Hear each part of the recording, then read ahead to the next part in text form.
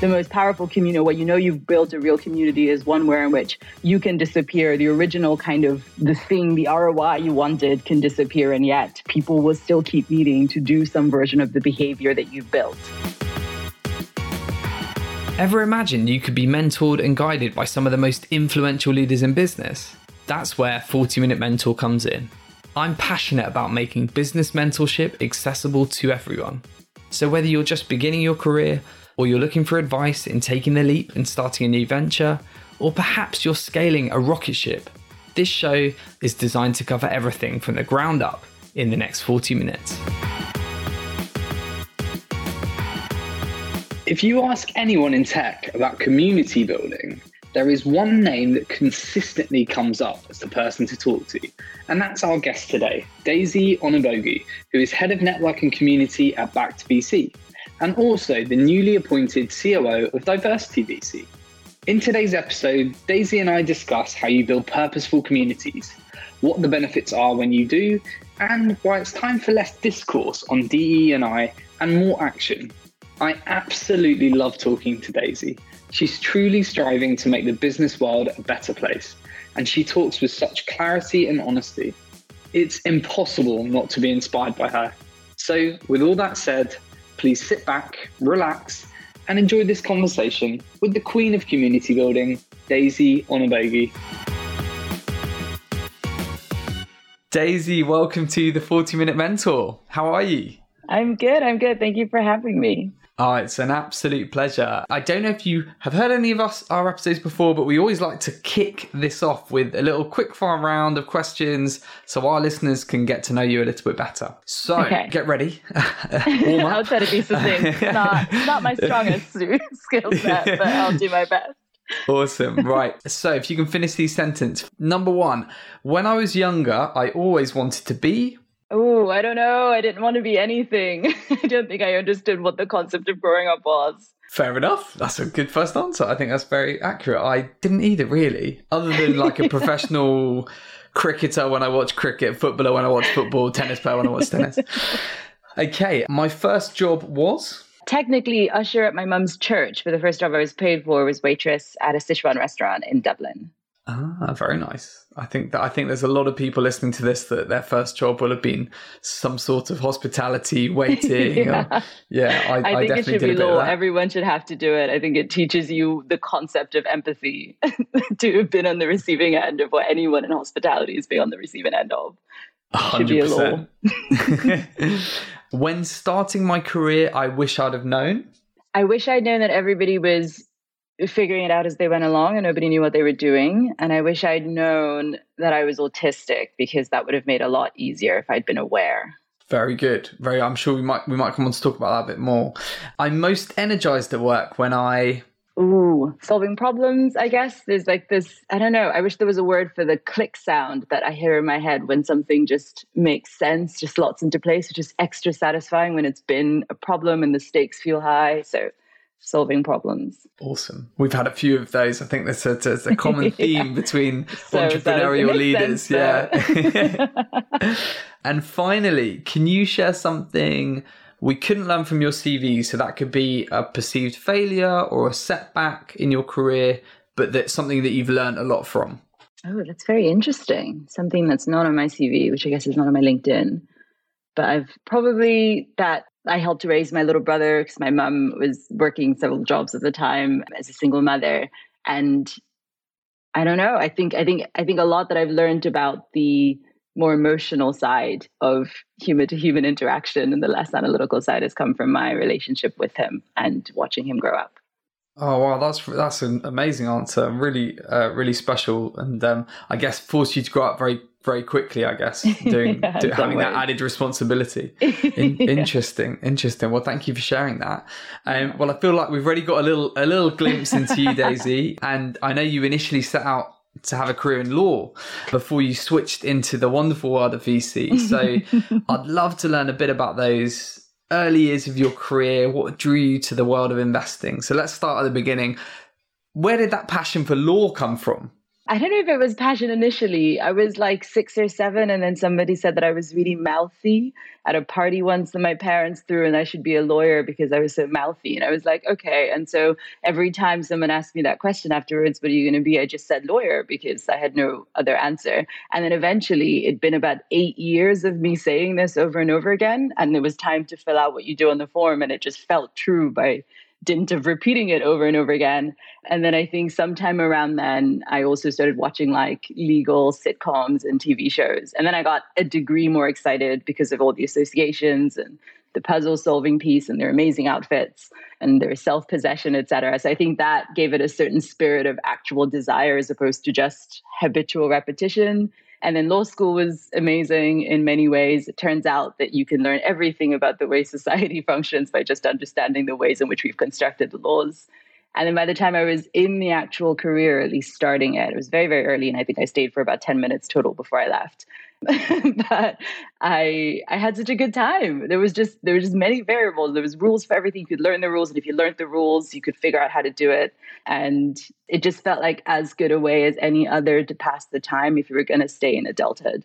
And it was just competitive enough, hard to get into, hard to stay into, that meant that the part of my brain that is extremely adept at pursuing competition was pretty turned on. And so, yeah, it was strange. I didn't have any reason to leave, technically. I liked it just fine. But I think at the time there was this question that everybody was asking, which is like, what am I supposed to do? What is my calling? What's my passion? What's my purpose? Is this the right career? That question seemed to just be the norm of what to consider at that stage, like that leaving university-ish, finding your feet sort of for 2-3 years.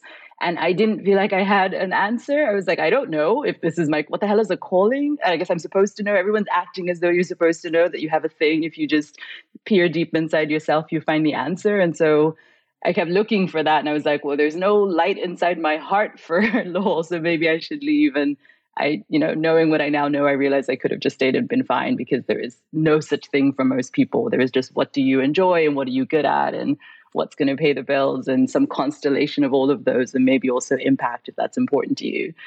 I didn't know that then. And so I thought I sold law a little short, I think, in hindsight, because I wasn't sure that it was what I was born to do. Okay, that is really interesting and refreshingly honest. I think there's probably quite a few of us that have maybe bailed out of stuff maybe a little bit early. I guess life is funny in that way, isn't it? But you've clearly gone on to do some incredible things, which we're going to talk about. Before we get to that, though, I just wondered if you could tell our listeners a bit about some really interesting work you did with Refugee Info Network that you founded with some uni friends. I read about that and I thought I've got to ask you because it sounded fascinating. Yeah, it was really interesting. It was in many ways, I think, one of the most disappointing things I've done in a way, because we didn't get to see it through in full. So the start of it was really simple. A friend of mine, Sinead, reached out. I think this was maybe about 2 years after we graduated. We'd been in law school together, and she said, hey, I would love to do something helpful. I'm feeling really overwhelmed by all the news about the refugee crisis, and I just want to be helpful in some way. And I said, I feel the same way, and I don't know what to do with all of this, like sort of helpless energy. And so we got together, and she pulled in a bunch of other people, and I pulled a bunch of other people. And then soon it was maybe a group of 30 or so from our class and from other places. And we said, one of the best things we can probably help with is the misinformation and just absence of information around asylum processes. So when my family came, my mom and myself and my brother came to Ireland, it was as refugees. It was as part of sort of an immigrant refugee sort of asylum process or something. And I just remember even at that age, how confused and overwhelmed my mom was, and how many times she would say, no, now we have to do this thing. No, now we have to pay this person to help us get these papers, or now we have to do this other thing. And it just seemed like she was zigzagging, and there was no one. And in my head, I was like, why is there no adults to tell her these are just do this thing and you'll be fine? And so it felt really relevant, which makes sense. Like, it's just normal people. Like if everything went to shit for you today, and then suddenly you are trying to figure out where in the world to go to, like, do you know off the top of your head the asylum processes of most countries, the rules about where you can and can't land, where you have to go first, to what paperwork you need? People don't keep these in their heads. And even if you factor for smartphones now existing and you can search for things, how much access someone will have to that on the go when they're running is questionable, even if they have access to it, to know what to search for and what information, and to not be sort of taken in by other people's misinformation is really hard. And it felt easy. All we need to do is just collate this information. We have access to it. We know how to, find it online and put it together. And then we will sort of deliver it either, I don't know whether it's physical is better or whether sort of creating a website is better. And the project started in earnest. It was going really well. And then just life and all of us all being in the same kind of recent graduate crazy hours kind of role where you barely have any time after you finally stop working officially to like be even a modicum of social or engage with your family, let alone start an additional project. And it so very quickly just started to fall apart because we just didn't have the bandwidth and the energy to create the organizational infrastructure to make sure that this pretty simple thing actually could be delivered to everyone. And in the end, we wrapped up and we did our best to sort of pass on what we put together towards other organizations that were better equipped to do that work and fill in that gap. So I think there was some good that came out of it, but mostly what I just took from it was how weird and unfortunate that it's not more normal for like work to curve around life and as we need it. We've made these sort of specific exceptions for, oh, well, if you have a child, that's big. And it's true, but everything in your life can be big. And it's weird that you can't just turn around and say, I need 3 weeks because this thing is on my heart and it's on my mind and I can't really focus. And I would like to be able to do something to get this energy out or this stress out that I have relative to it. And then just have that time and have that space. And it certainly didn't feel like any of us could have asked for it. I wasn't in any position to do so in this job at this time where I am in my career, sure. But at that time, that just wasn't possible for like 22-year-old me or whatever. It's a really interesting point. I think as we're seeing, given what we do in recruitment, most people now coming through the ranks, the high flyers, the young talent that all companies are fighting for are incredibly purpose driven and actually having the time and opportunity to pursue passions and passion projects and things that are really important to them. If they are given that opportunity alongside that, arguably they'll work better and they'll be, stick around longer because these sorts of things are really important. So I wonder if, hopefully over time to come, that sort of thing won't happen so much and actually we can all do a bit more good alongside our day jobs. It's really interesting. Quick question actually on, so I didn't realize that you came to Ireland as part of a sort of asylum process. Has that experience kind of helped form your identity and shape? Like, how was that experience as a young person? And has that played into sort of some of the things you've gone on to do? Yeah, I think inevitably. So in so many ways, I'm honestly not even sure how to pick it apart, but I think everything from how rapidly things had changed. So my father passed away when I was quite young. We were still in Nigeria. And I think it just was impossible for my mom to sustain things on her own. And it's a wonderful place in many ways. And it's also an incredibly complicated place, I think, and difficult to survive if you don't have incredible infrastructure. And she didn't anymore in his absence. And so suddenly everything changed very quickly. And nothing quite made sense when we arrived because she barely had enough information for what she needed to do, let alone to start explaining it to like an 8-year-old and a 10-year-old respectively. And it was very different. Our lives were also very different that time because we hadn't had that much proximity as a family. Nigeria is very busy. Everybody's doing their own thing. You go to school super early and then you do after school programs and you come back late and then you repeat. Certainly our family didn't have the same culture of just so much time spent together. And now suddenly all of our time was spent together and we were in direct provision when we originally arrived. And so you're all in one room living together for a while. There was just so much instability basically. And I think emotionally we were fine because we had like our own little sort of unit and we took care of each other. And my mom was always very good at being honest with us the extent she could about what was happening and sort of trying to share as much care as she could. So it was weirdly okay. It was so calm and nothing happened. And yet it was also just chaotic because there was nothing necessarily to latch on.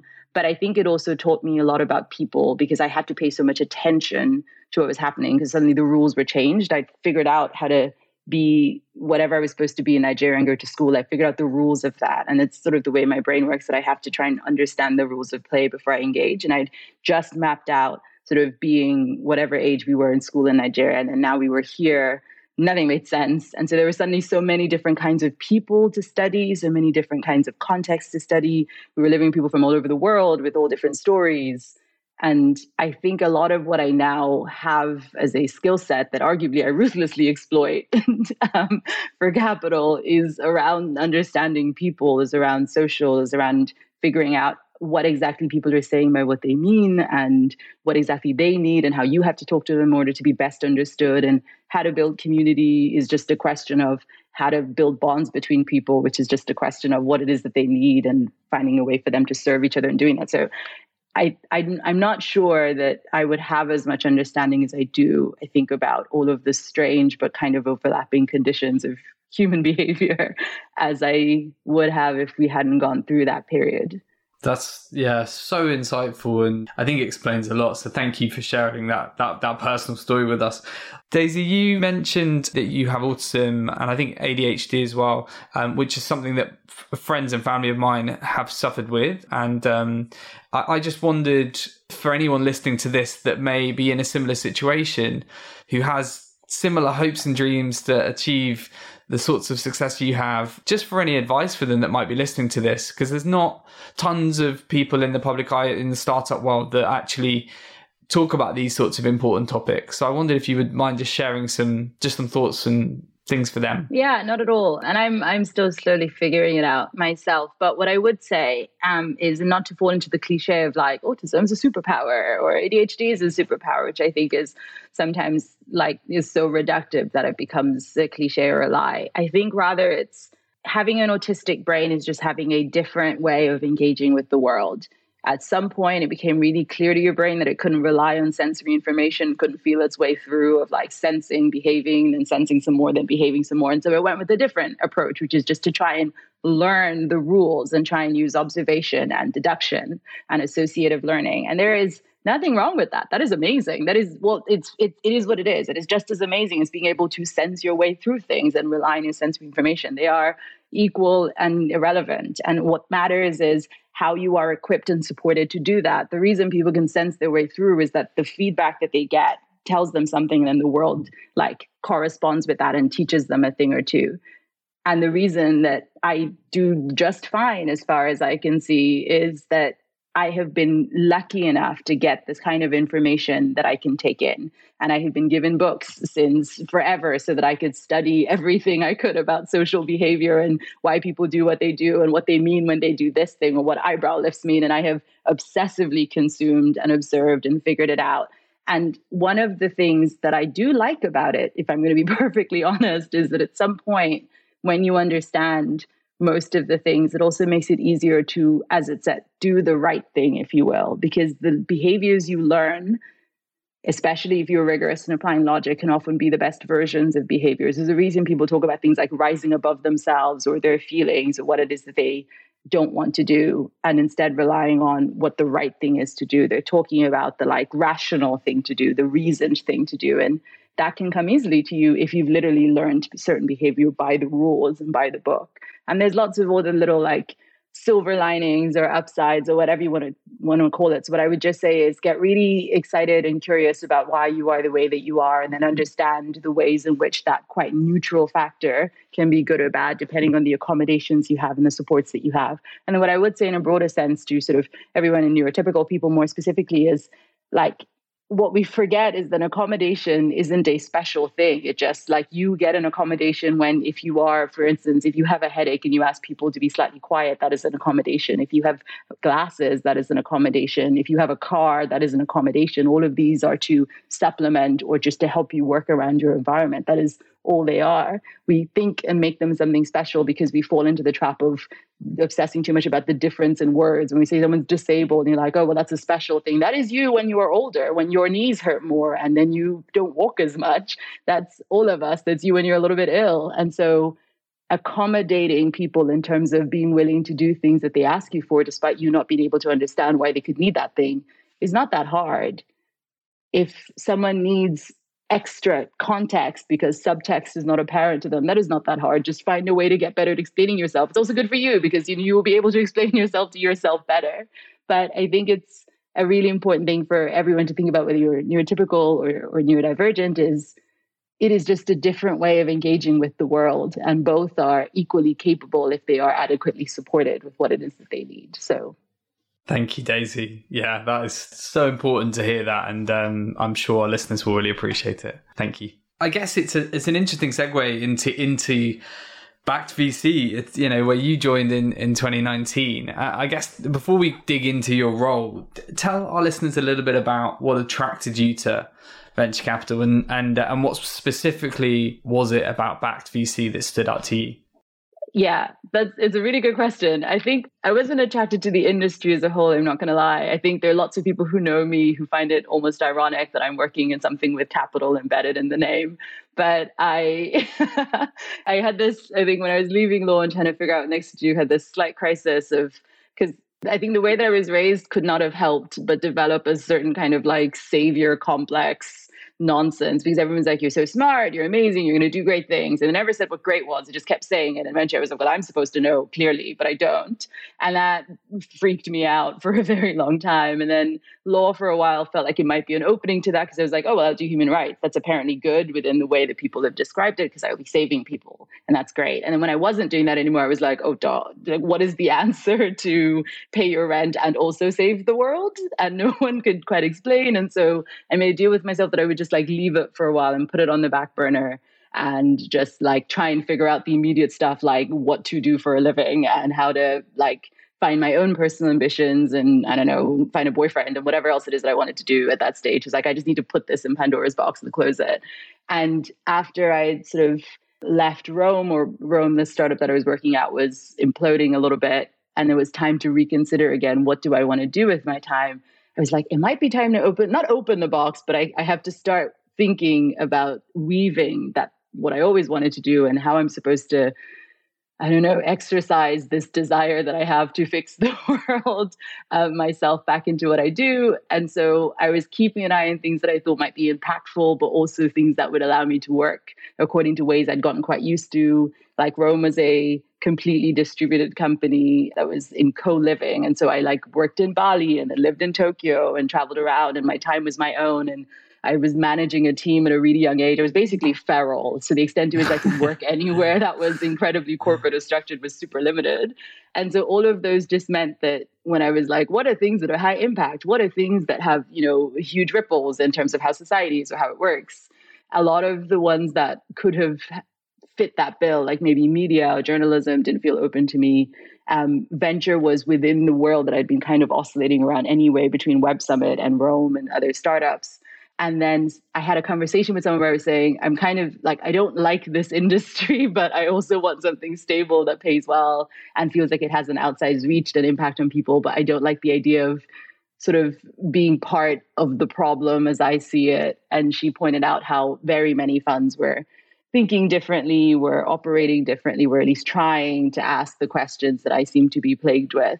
Backed was one of a few that came up in that conversation. And then while I was creeping around on their website and then on the partners' Facebooks, et cetera, I found a job ad for like scout lead, I think whatever it was. I think it was just head of scouts or head of scouting, which was just the right kind of vagueness. They made it clear that they weren't really sure what the role was going to be or what it was going to entail. And I was like, amazing, blank canvas. And it says all the right things. It was like it'd been written for me. They were like, oh, you're really good with people and you really like design and problem solving, but also social, but also process, but also it was this really kind of seemingly contradictory mash of things that I think very few people have done, but a certain type of person will be drawn to. I suspect if I met everyone who interviewed for that role, we'd all be friends.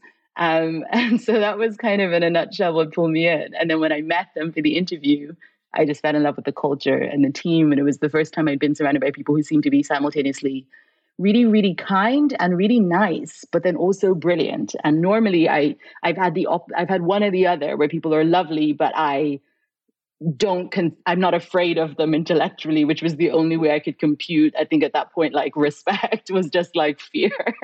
Or I was definitely surrounded by lots of people within debating that were terrifying to me in terms of what I thought of their intellect, but I wouldn't consider particularly nice or kind or want to spend time with, apart from that like fear and induced performance. But this had both. And I was like, whatever else happens, I certainly want to work with these people. And that's how that happened. Incredible. And just specifically about Backed VC, what is it about the culture and their mission that you think makes Backed VC a different type of venture firm? I think the biggest thing is is like the room there is to still the admittance of still figuring it out. I wouldn't say that BackVC has an answer necessarily to solving for any or even most of the problems that I am kept up at night by. But I think what there is a huge amount of wiggle room because everybody seems to be similarly plagued. I think everyone's just one little halfway house of like really stressed, neurotic millennials who aren't entirely sure about how to compute both rise to the top of ambition as we've all been raised to do, but then also apparently make the world a better place, but also apparently have some sort of outside legacy impact. But also, and I think if nothing else, something about that collective stress means one, there is room to sort of say, what is it to be a fund? What are the types of things we should be invested in? How do you sort of respond to a thing and then force everything else to bend around it rather than say, this is the form? So there's less commitment to the form, I guess, of what a fund is or what a fund does, even though I wouldn't say in any way that it would raise its hands up and say that it is an impact investor or that it is a social good company. And yet something about that stress that is personal then becoming collective means that I just end up being able to bring far more of myself and frankly my angst than I've ever been able to bring to any company to there, and haven't met with like similar feeling as opposed to either rejection or like told to put that aside or told that doesn't matter. And I think that's translated to at least interesting experiments in terms of how far we want to push, what it means to be supportive of a founder, how far we want to push what it means to be interested in a founder as a human being and say that we are human-centric first and foremost in how we do things. If that contradicts, what do you do? How do you wrestle with that contradiction? And it's not to know the answer, but it's to be willing for that to engage. I can see why you joined as head of Scouts, and I know you've then moved on to become head of network and community in 2020. So tell our listeners a bit about what does that role entail? What does a day look like for Daisy? So yeah, I think that the title change was reflective of sort of a shift in strategy. When I first joined, the brief was relatively simple, if sparse. Sequoia and other funds, especially the US, had been doing Scouts. We want to do Scouts too. Can you do that? And I was like, fine.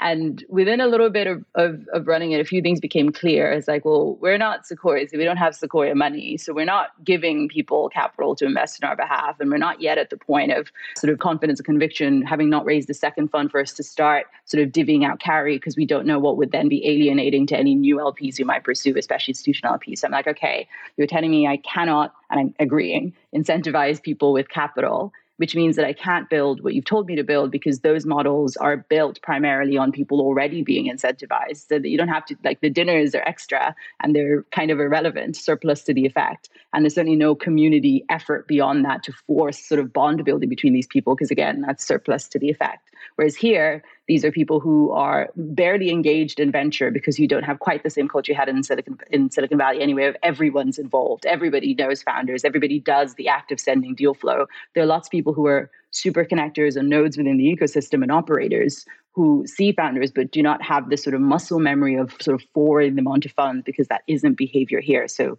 you need to basically inculcate new behavior. You don't have any direct incentive for that to happen, but you would like for me to host a couple of dinners and then in 6 months send these people away and then have 15 more people join. So that doesn't make any sense, because essentially now we have to find a different mechanism for engaging, which is probably going to be like building genuine community, building such deep bonds between and across these people and with Backed that they want to, happy to engage. And then on top of that layer, the kind of resources and values, the sort of non-financial benefits that would to them be so beneficial, they would consider this to be fair exchange, and no one would ever say, wow, I'm being exploited. If anything, they should say the opposite. I can't believe I'm getting so much from this fund, and all I have to do is send founders I was already going to meet anyway, and I would like to be helpful to anyway. So I'm like, the exchange makes sense, but just requires a completely different model. I have to not have a time limit on how long these relationships last. They should ebb and flow the way real relationships do, real in the same way as one-to-one. They should involve me building an entire suite of products and perks and tools that the average archetype of this individual, late 20s, early 30s, mover and shaker, probably freelancer, starting to dip into angel investing but doesn't have the capital yet, that type. What do they want? What do they need? And it became a really fun but also much, much, much more expansive project. And it also made sense that we should build more than the core community, because a fund like ours that is opportunistic by nature should just needs to see so much more than it ever do.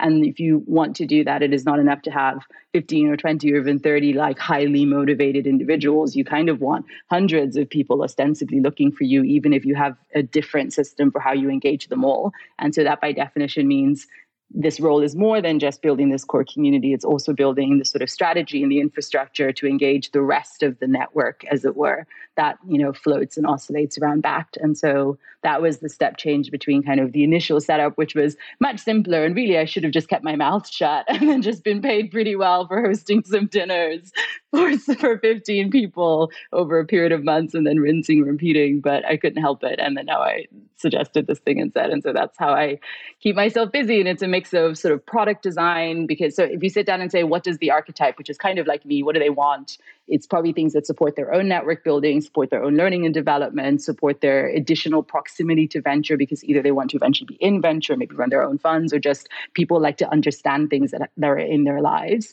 And then also stuff, developing their own brand and their own sort of reach. Those are the things that are non-financial, but still genuinely valuable to an individual like this, like me, or like you. And so really being able to deliver that at scale means building tools and systems that can be like the app that I decided to build, because I thought it would be interesting to figure out how to build a no-code app. But also I needed ways for people to access different tools and resources and be always able to go and find them where they needed them, but not also feel inundated like they have to take on everything. Or that just means like having an event calendar and thinking about how to make those events interesting and full, or just being personally available and using myself as an additional resource within the community of access to me and my brain and my strategic thinking. Or that just looks like, to be honest, a lot of process building to receive the value that people are sending through the community, because it both is the whole point of it, but also is itself a reinforcing thing. If you build amazing processes for how people,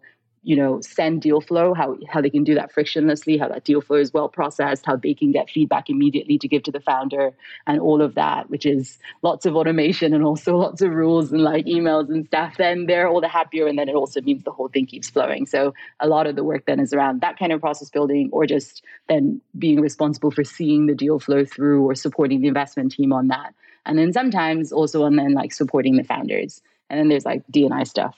Good apart stuff. From that. Wow, that's a big job. And when you kind of expanded just from victim of your own success and kind of, I guess, intellectual curiosity. So wow, amazing. Well, thanks, Daisy. I'd love to share a podcast recommendation with you all, and it's one that I keep going back to: Jimmy's Jobs of the Future. In this podcast, former Downing Street advisor Jimmy McLaughlin explores the future of the economy with Britain's leading entrepreneurs. The podcast raises awareness of all the exciting jobs that are being created every day by entrepreneurs, as well as helping listeners find jobs at these amazing companies. Upcoming guests in Series 3 include Dr. Pooja Sikka, former GP and now partner at Octopus Ventures, and Gavin Barwell, former Chief of Staff for Theresa May. Jimmy's Jobs of the Future is available on Apple, Spotify, and wherever you get your podcasts. So definitely go check out this latest series. I can't recommend it enough. The main part of this conversation, we're going to talk about communities, because you are a true expert at building them. But before we get to that, I just wanted to say, firstly, congratulations on your recent additional role of COO of Diversity VC, which is amazing. We had the pleasure of hosting co-founder Czech Warner on the podcast a few months back. And I know that as a group, you're really on a mission to drive real change in the VC industry. So just a real quick one on that. I just wanted to ask you what your hopes and dreams are now you're as a part of that fantastic company. Thank you. To be honest, I think for us, the hope is just to build the kind of infrastructure that means that everybody within this ecosystem that has the energy and the drive to want to push this sort of change forward is able to convert that into the change they want to see, right? Because everybody has a little bit of, the tension might be different in sort of intensity, but everybody right now is aware that this is chaos and we would like for it to be better, both in terms of wider social issues and more specifically diversity. But what to do with that is very difficult. But if there are tools, resources, if there is just like easy ways to volunteer in the sort of kind of organizational infrastructure that means you show up, you have 3 hours a month or 1 hour a year, whatever it is, that can be translated into real impact in the form of running a program, in the form of auditing a VC or whatever else it is, that means that real change ends up happening. So trying to build out that kind of organization. And so looking for both like the capital to support, but most importantly, just the sort of thinking through design and then bringing in people to take it to the next level. No, it's really important work. And I think just before we come on to the community building piece of this conversation, I know there's going to be individuals listening to this who are from underrepresented communities that have probably a strong desire to get into VC, but historically that has not been an easy thing to achieve. And I know that's part of one of the many things you're trying to fix. What advice do you have for them if they're listening to this going, I want to follow Daisy's path, whether it's on the investing side or not? What are your just kind of top tips for someone like that? Yeah, I think it's tough, and it is changing slowly with, things like what diversity is doing with Future VC and internship programs like that. And also, similar other programs, like I think the Newton program that Local Globe is doing, but creating more sort of structural entryways for people to get into VC will help and will continue to. So definitely keeping an eye on those or searching for anything that might exist within that. But in terms of the individual, VC values sort of only one thing above and beyond all else. It's access. The reason VC is able to command such high management fees is that there's opacity in the market. It's hard to know what is good, when it's good, and then how to find it. And even if you find it, how do you get into it? So constantly thinking about how to show yourself as a person who can deliver value in that regard is huge. Is there some particular insight is there some knowledge base that you have that few others might have because you studied materials and you're really interested in the polymer carbons that go into that, or you're really interested in the environment, or you're really interested in X or Y, or you have access to a particular geography because you're from there or something? Is there some way in which you can develop your network of founders or your access, or just use your insight and be able to show to a founder or to a fund that you can do this by, for instance, sending them deals? Nothing above and beyond gets a VC attention than an email being like, hey, I thought this might be interesting ones for you. They'll click through it because they're not even sure who that is. And they're like, this probably is someone that I'm deeply close with and I've just forgotten their names, because that's how interchangeable relationships can be in this industry. But they'll click through. And if they see that those deals are interesting, they'll engage. So honing your ability to do the thing that VC ultimately cares about above and beyond anything else is probably the best possible advice I can give you. That's great advice. Thank you, Daisy. Well, when people think about communities and building them, your name comes up, I'd say 9 out of 10 times. And our mutual friend, Freddie Ford, the founder of the awesome startup Patch, kindly introduced us off the back of that. So I know you've published articles about the importance of communities. And also you've mentioned how business communities can never be real communities without real change happening. So I'd love to dig into this a little bit more. Why don't we start though with, how do you define community? And why do you think all of a sudden this is like the go-to USP for a business at the moment? So the way that I think about community is pretty simple. At its core, it is a relationship that exists between a group of people, but also simultaneously a psychological awareness that there is an identity to that group. So you can have 15 people all be sort of friends with each other. Like, at least you could draw maybe not necessarily 1 to every 15 for each one, but close. But if there isn't also something on top of that, some sense that we are a group, we have a name maybe, or there are these rituals that we always do, there's something that makes us not just friends, but also something more. That's community. And the reason it is so compelling, the reason it has now become so popular for companies, for anything, is that community feeds us in a way that food can, in a way that anything can. It is a psychological food and it's a base necessity. Like, humans are social creatures, which is to say that because we have an evolutionary advantage in sort of engaging socially, we have the same system of like carrot and stick that we have for everything else. We have an evolutionary need for food. So there's a carrot and stick of you will be hungry and it will hurt, and also food will taste good. Similarly, or for social, you will be lonely and it will hurt, and also other hurts like you won't have as strong a sense of self, because we get that from confirmation.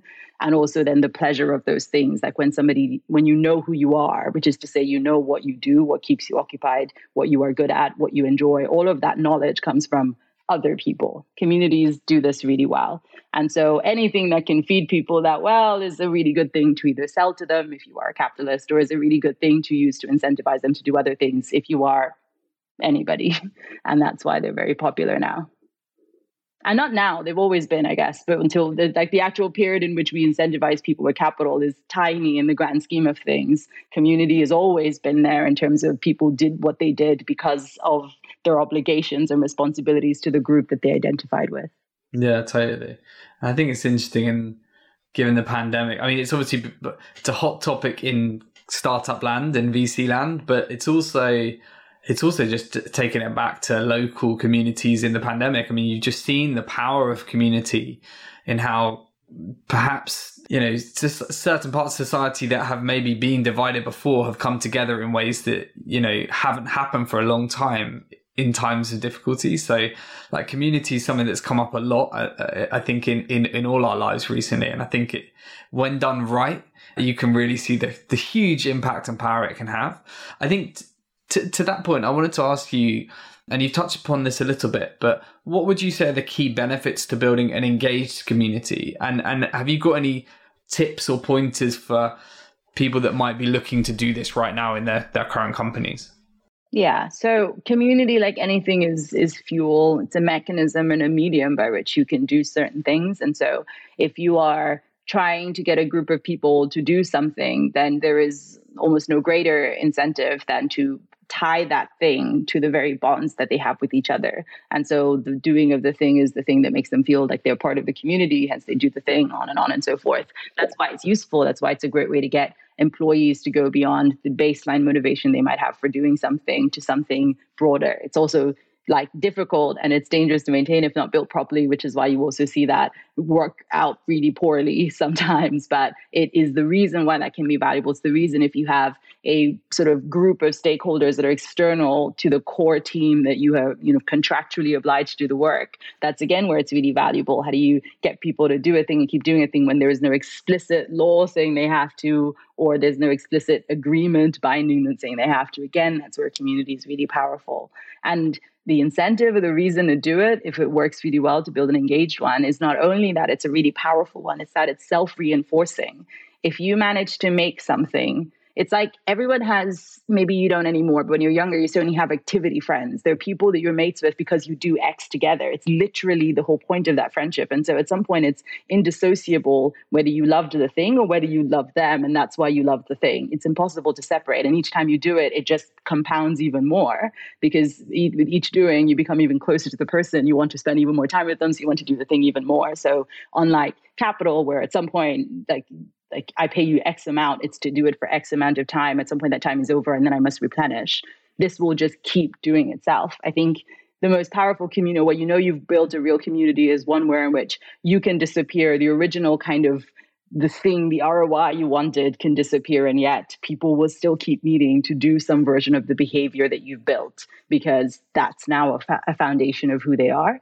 And so that's why it's worth doing it. But I think where people sometimes err is, do you need to do one? Is the thing that you're trying to do actually tied into the necessity of building a community? Because it's hard to do. It requires effort in a way that people also really misunderstand, and so are likely to underinvest and then reap the consequences of it. You need to understand what I'm talking about, understand how social behavior works, why it is what it is, why it does what it does. And you also then need to be able to turn that into actions and strategies and processes, and then you need the energy to do that thing. The difference between I invited a bunch of people to a dinner, we sat and we ate, and I thought about the perfect location to do it that would inspire this kind of mindset. Do I want them nice and relaxed? Do I want them energized? And then also, what are the activities of that dinner? What is the question that I make everyone answer? Or what is all of that thinking and frankly manipulation in order to get people to behave in a certain way to then create a certain feeling is work. And it's really wonderful, but you have to want to do that. And also you have to feel as though that work is commensurate with the return that you want. But if it isn't, it'll very quickly start to make no sense, which is where you get people looking and wondering why the community sort of division is so bloated or filled with so much cost and not enough return in this sense. These are the sorts of conversations I think people don't have on the outset quite enough. It's really interesting. So I guess part of this is about, for those thinking about building communities, do you really need to build one? What's the purpose behind that?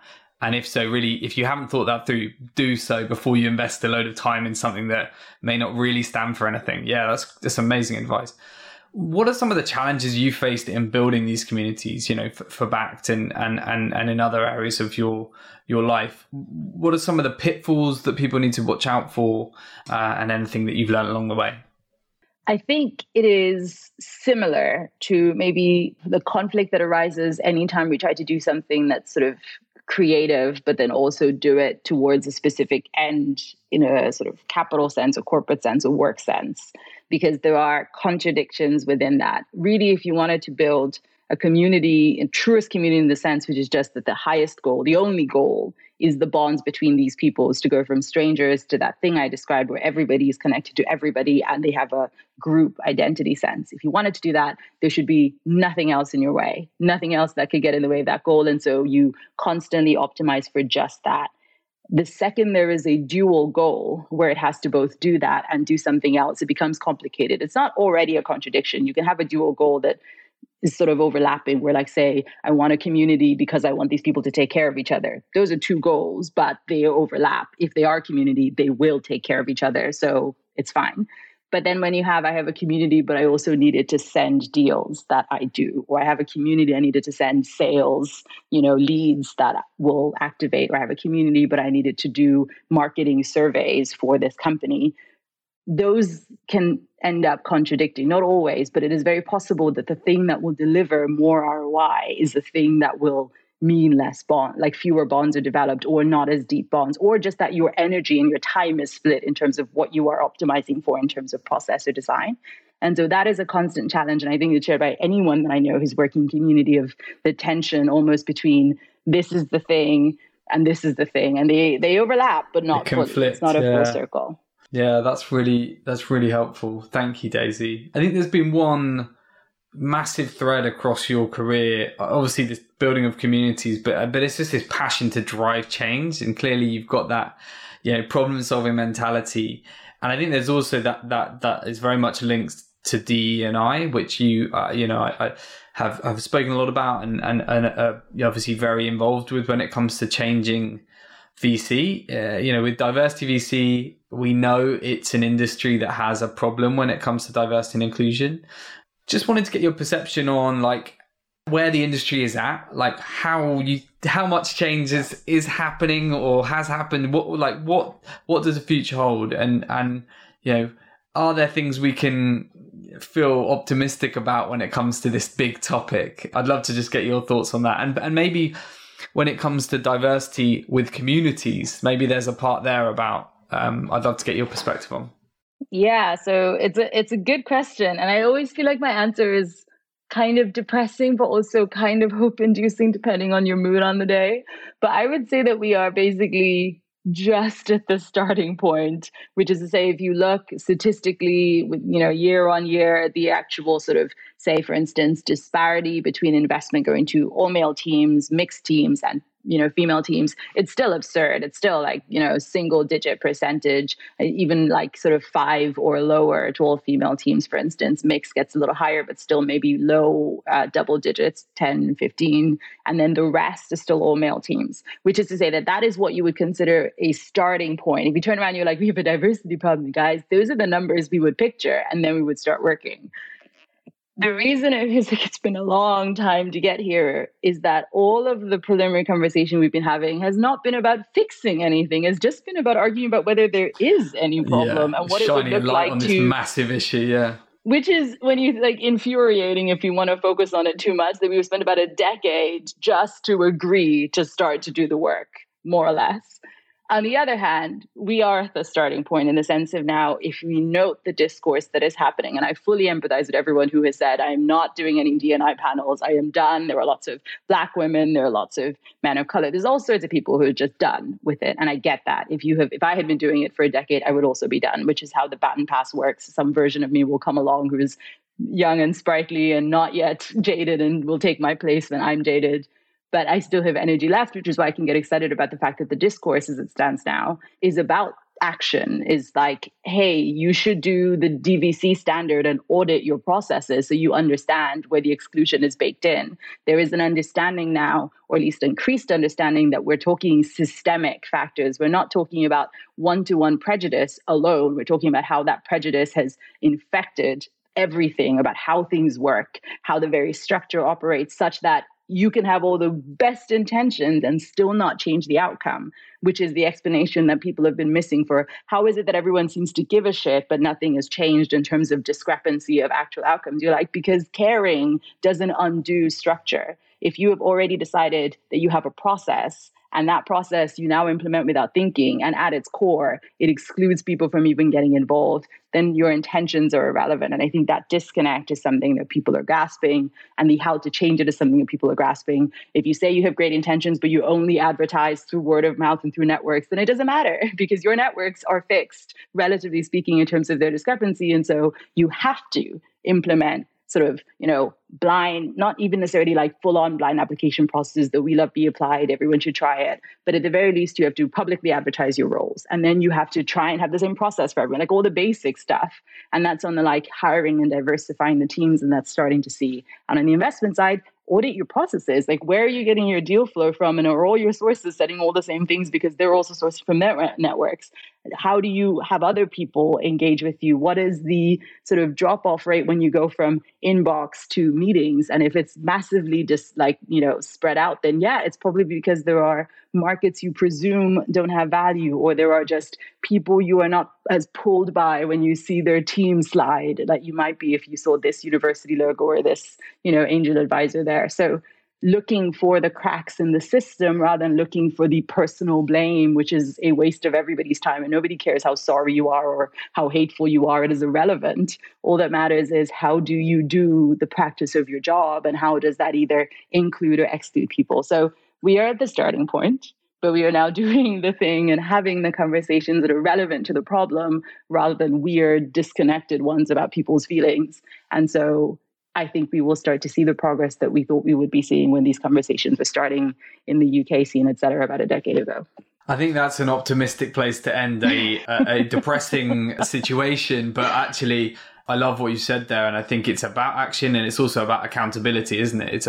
It's actually holding these companies to account, and us all having, taking accountability to help like change what is just been going on for far too long. Thank you, Daisy. We're sadly at the end, so we've got 3 wrap-up questions.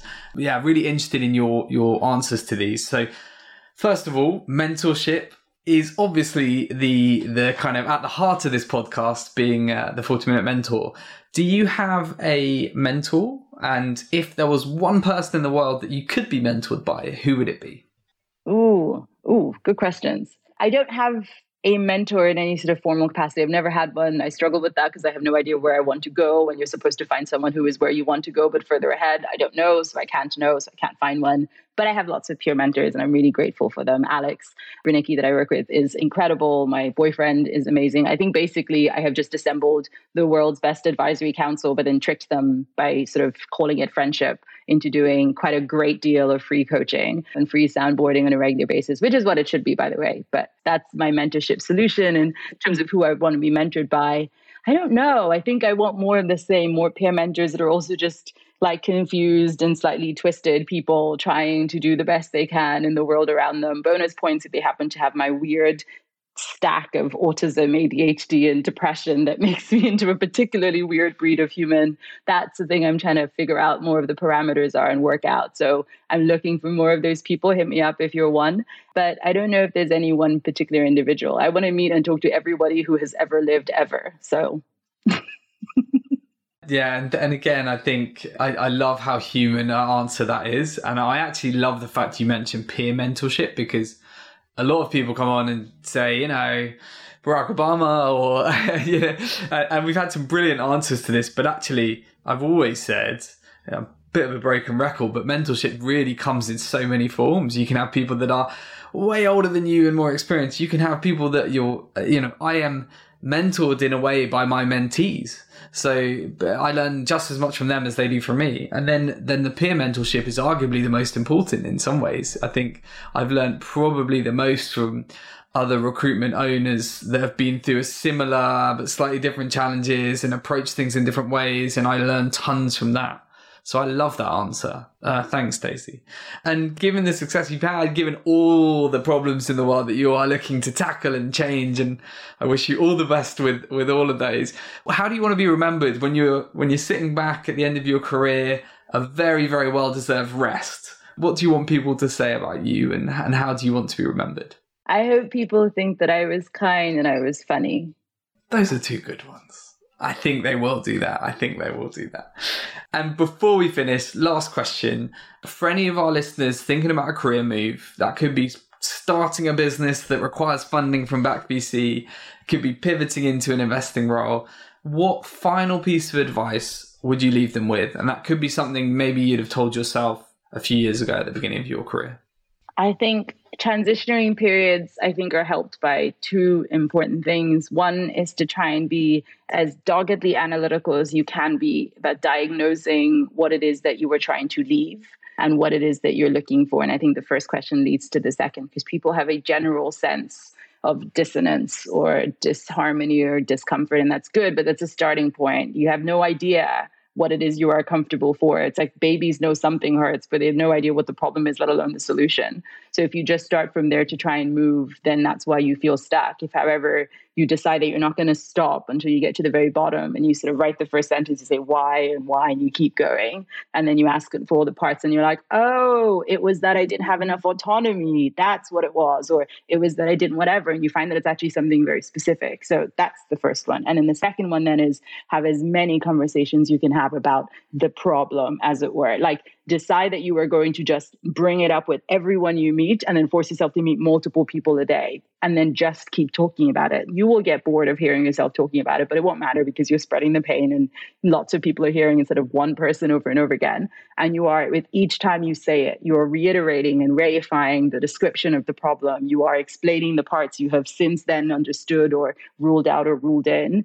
And it's essentially, it's any decision-making process. And there you have both your concise understanding of the problem from the first part, hopefully, and then you have your process for working out the problem, which is just to keep repeatedly talking about it until you're done. And if you cannot find enough people in your life to talk to, I'm lucky, it is my job to be friends with people, and so I have lots of them, then just pay for a therapist. It is the best thing you can do. They are now contractually obliged to listen to you, and it's wonderful. Amazing.